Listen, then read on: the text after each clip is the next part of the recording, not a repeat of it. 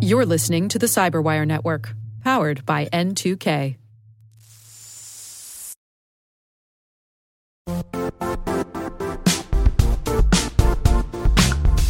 The IT world used to be simpler. You only had to secure and manage environments that you controlled. Then came new technologies and new ways to work. Now, employees, apps, and networks are everywhere. This means poor visibility, security gaps, and added risk. That's why Cloudflare created the first-ever connectivity cloud. Visit cloudflare.com to protect your business everywhere you do business.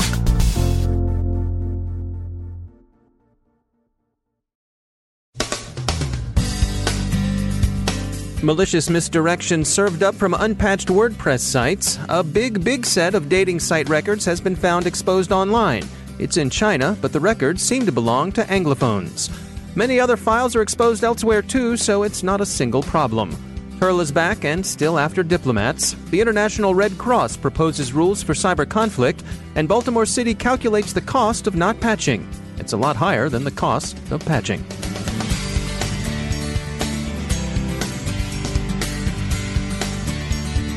From the Cyberwire studios at Data Tribe, I'm Dave Bittner with your Cyberwire summary for Thursday, May 30th, 2019.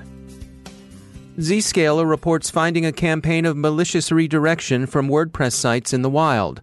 Those responsible are exploiting a cross-site scripting vulnerability in the platform's widely used WP Live chat support plugin. It's not a widespread attack, Zscaler says, not yet anyway, but the attackers have demonstrated the ability to redirect victims to malicious sites that serve up pop-ups, phony error messages, and bogus subscription pages. The domain used to inflict all of this stuff is Blackawarda.go, a domain registered just 2 weeks ago on May 16th. Coincidentally, that's the day after WP Live chat support developers released version 8.0.27 of their software, which closed the vulnerability exploited in the Blackawarda.go campaign. Users running current versions of WP Live chat support should be okay. It's another object lesson in the importance of patching. The city mothers and fathers of Baltimore should take notice, but more on Baltimore later.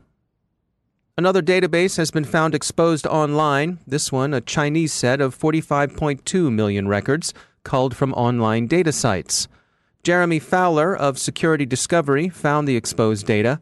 The lovelorn and hopeful in this case are mostly English-speaking, as Fowler's sampling of the data suggests. Moreover, most of them appear to be Americans. In any case, a number of quite disparate-appearing dating apps were using the same exposed depository. Fowler attempted to look up the domain owner, and he had some success. Unfortunately, the address listed was for Line 1 Langzhou, which is a metro station in the subway line serving the community of Langzhou.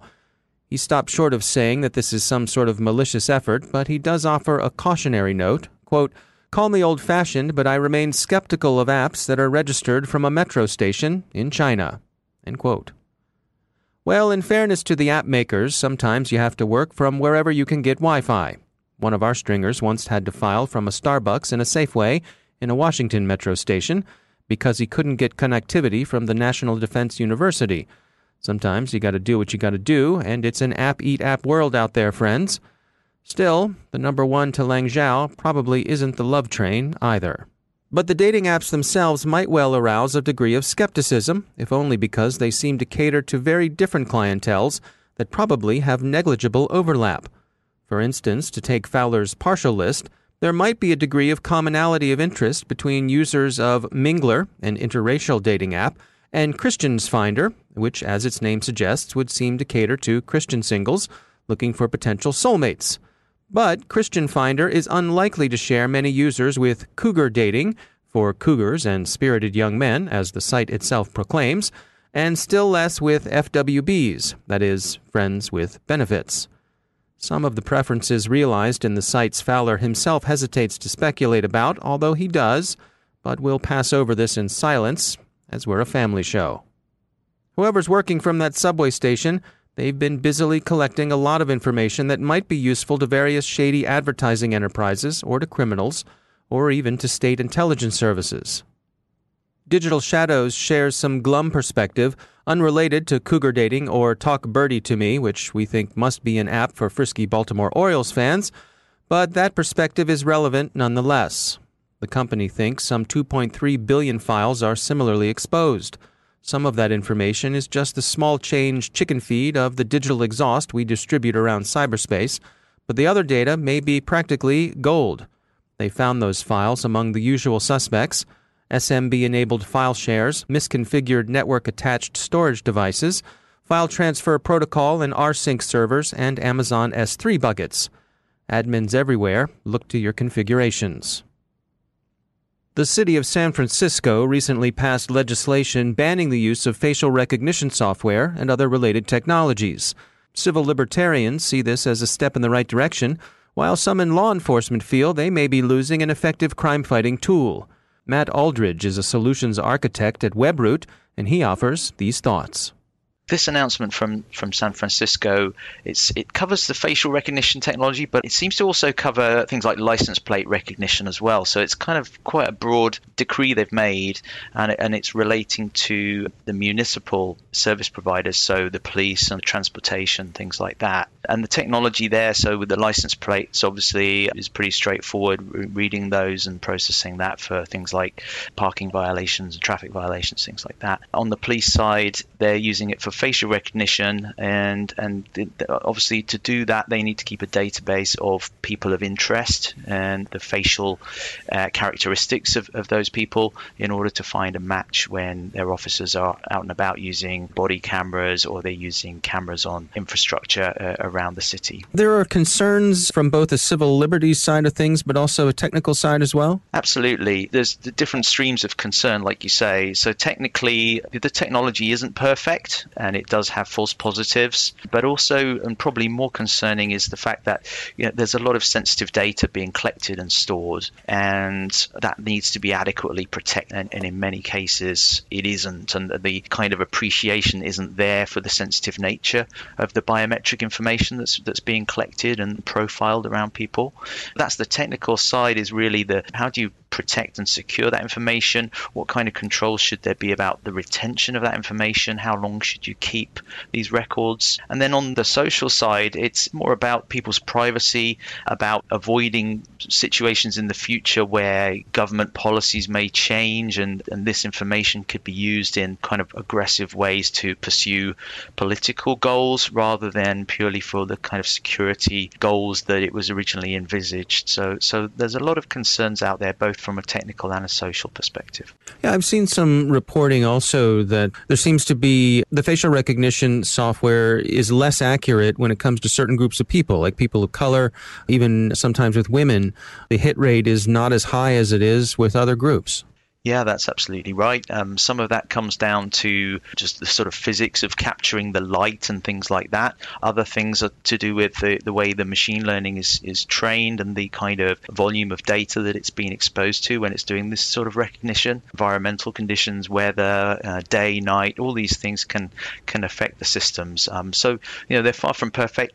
I don't think that's necessarily a huge issue as long as the systems are used in the proper way, and as long as the limitations are understood by the likes of law enforcement, so that they don't rely on it in the same way as you don't necessarily rely on a kind of polygraph test or something like that. These things are there for kind of guidance, but they can't be used, or they shouldn't be used as a kind of convicting a person before they've even gone on trial. It's very imperfect technology. Do you suppose this will be first of many? Do we suspect that other cities will follow suit? Possibly, yes. Possibly certain cities may do. I would hope that some will start to at least have the conversations and start to legislate for how these things should be, if they are allowed, the controls that need to be put in place around them to minimize the risk of breaches of the sensitive personal information that's being gathered, and also to control how that data is retained, ensuring it's being purged properly, ensuring that any third parties involved are properly vetted and monitored and things like that. That's Matt Aldridge from WebRoot. Security firm ESET is taking a close look at the Turla threat actor's latest capers, many involving PowerShell exploits. Turla, often called Snake, or more classically Ouroboros, is a long-running Trojan-wielding espionage campaign that for the most part goes after diplomatic targets. It's thought to be the work of one of the bears, our friends over in the Russian intelligence services. The International Committee of the Red Cross has released a study of the potential humanitarian costs of cyber operations. The report cites, as part of its motivation, the need to address the effect of incidents such as WannaCry, NotPetya, and attacks on the Ukrainian grid have on delivery of essential goods and services to civilian populations. It also cites the increased willingness to conduct offensive cyber operations by countries other than Russia and North Korea. The ICRC study is intended to inform the laws of armed conflict of how new cyber technologies might be constrained to ameliorate suffering from operations in this newly contested domain. The topic is an important one. As infrastructure that delivers goods and services human beings need, just insofar as they're human beings, water, food, medical care, power, it's important to consider how to prevent attacks on that infrastructure from hitting uninvolved civilians. The Red Cross study, to which a number of cybersecurity firms contributed, is intended to be a step in that direction. Did we mention Baltimore up at the top of the show? We did. Anywho, coming back to news about Charm City, Baltimore thinks the ransomware attack on the city's systems will cost it around $18 million when all is said and done. That's according to the Baltimore Sun. The city's budget office presented this estimate to the city council yesterday. The city's IT department has already spent $4.6 million on recovery since the attack hit on May 7th. It thinks it will spend an additional $5.4 million by the end of 2019. These are direct remediation costs, and they're confined to this year. Whether additional charges will pop up and whether the city will be paying for fixes into 2020 remains to be seen, but some city council members think these preliminary figures are likely to go up. So if you're keeping score, that comes to $10 million. Where will the other $8.2 million go? That represents an estimate of lost and at least delayed revenue from such sources as property taxes, real estate fees, fines, water bills, and so on. These too may also be lowball estimates. We're just spitballing here, but we guess it would have cost less to patch those systems 2 years ago. You know what else? You could probably even pay for regular secure backup and still come in ahead.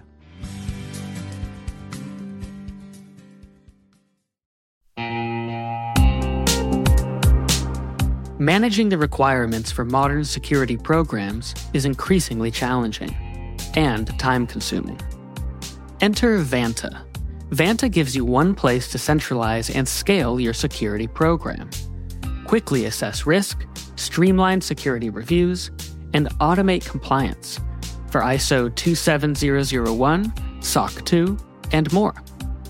You can leverage Vanta's market-leading trust management platform to unify risk management and secure the trust of your customers. Plus, use Vanta AI to save time when completing security questionnaires. CyberWire Daily listeners can get $1,000 off by going to vanta.com/cyber. That's vanta.com/cyber.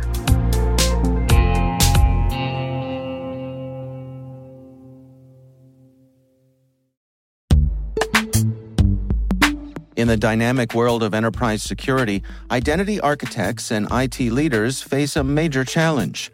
Growth by repeated acquisitions multiplies the complexity of everything. Multiple IDPs, MFA providers, policy engines that all need to coexist. This can lead to fragmented user identities and policies that create security vulnerabilities and add access friction. Strata Identity solves this. Now you can decommission unneeded IDPs and consolidate the ones you'd like to keep without rewriting apps or disrupting users, engineers, and app owners.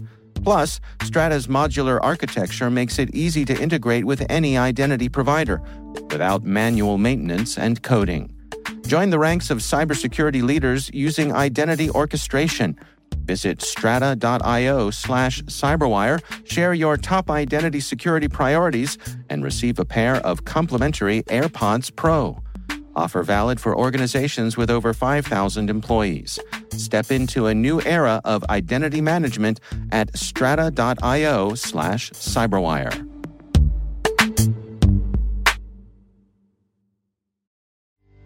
And joining me once again is Craig Williams. He's the director of Talos Outreach at Cisco. Craig, it's great to have you back. You all recently published a report here. It was titled Talos Releases Coverage for Wormable Microsoft Vulnerability. What's going on here? Well, this is one of those, once every few years vulnerability that comes out where just by the sheer nature of the vulnerability, anyone with a security background is going to immediately have the hair stand up on the back of their neck. If you're not familiar with RDP, it's basically the remote desktop protocol, which is what allows you to connect to computers remotely in Windows.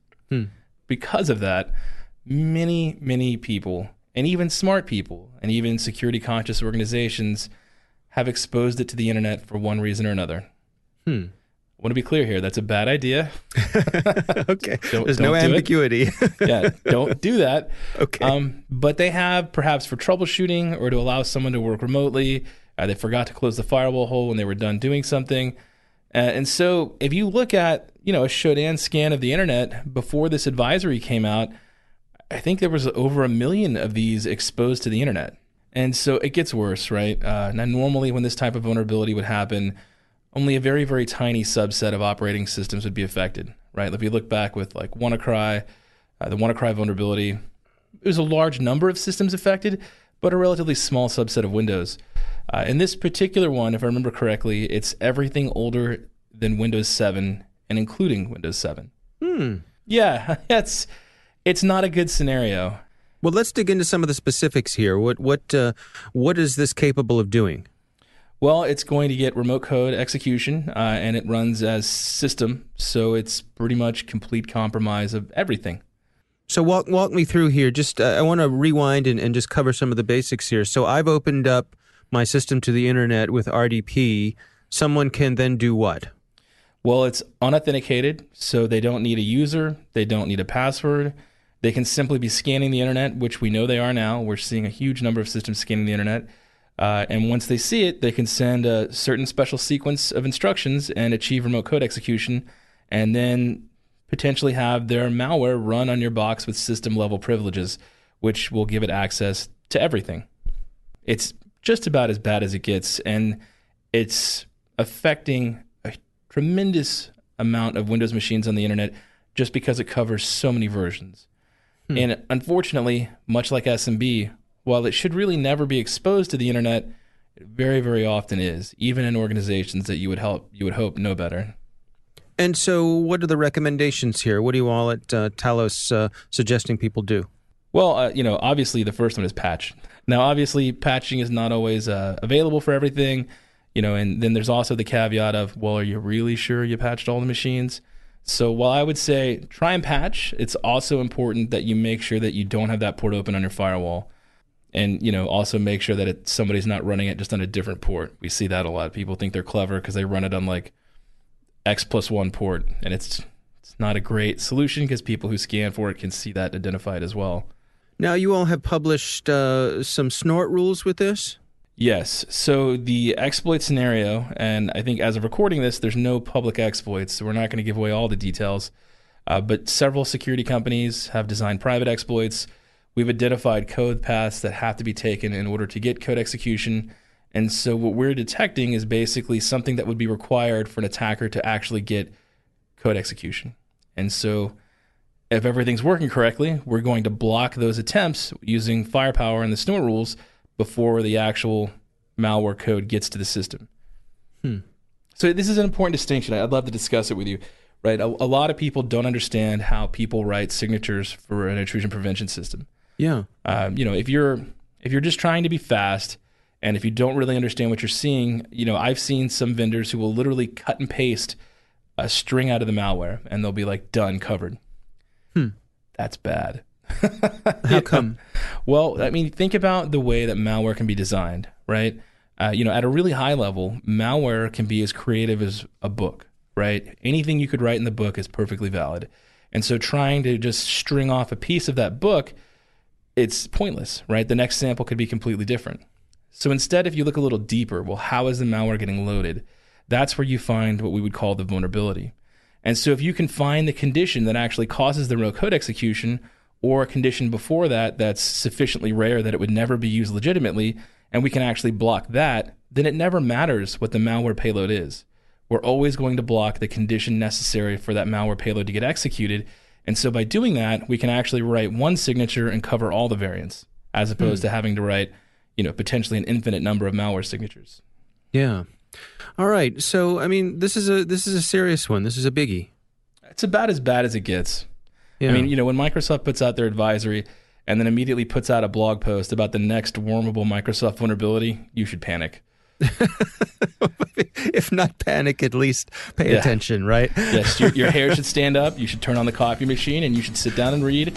Go to the Talos blog, read, check out your podcast, make sure that we're all on the same page, and then deploy some protections. All right, fair enough. Craig Williams, thanks for joining us.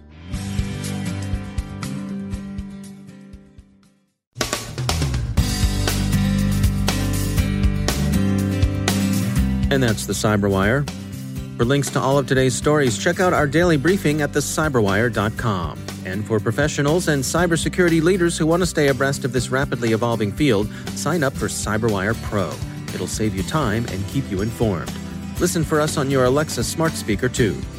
The Cyberwire podcast is proudly produced in Maryland out of the startup studios of Data Tribe, where they're co-building the next generation of cybersecurity teams and technologies.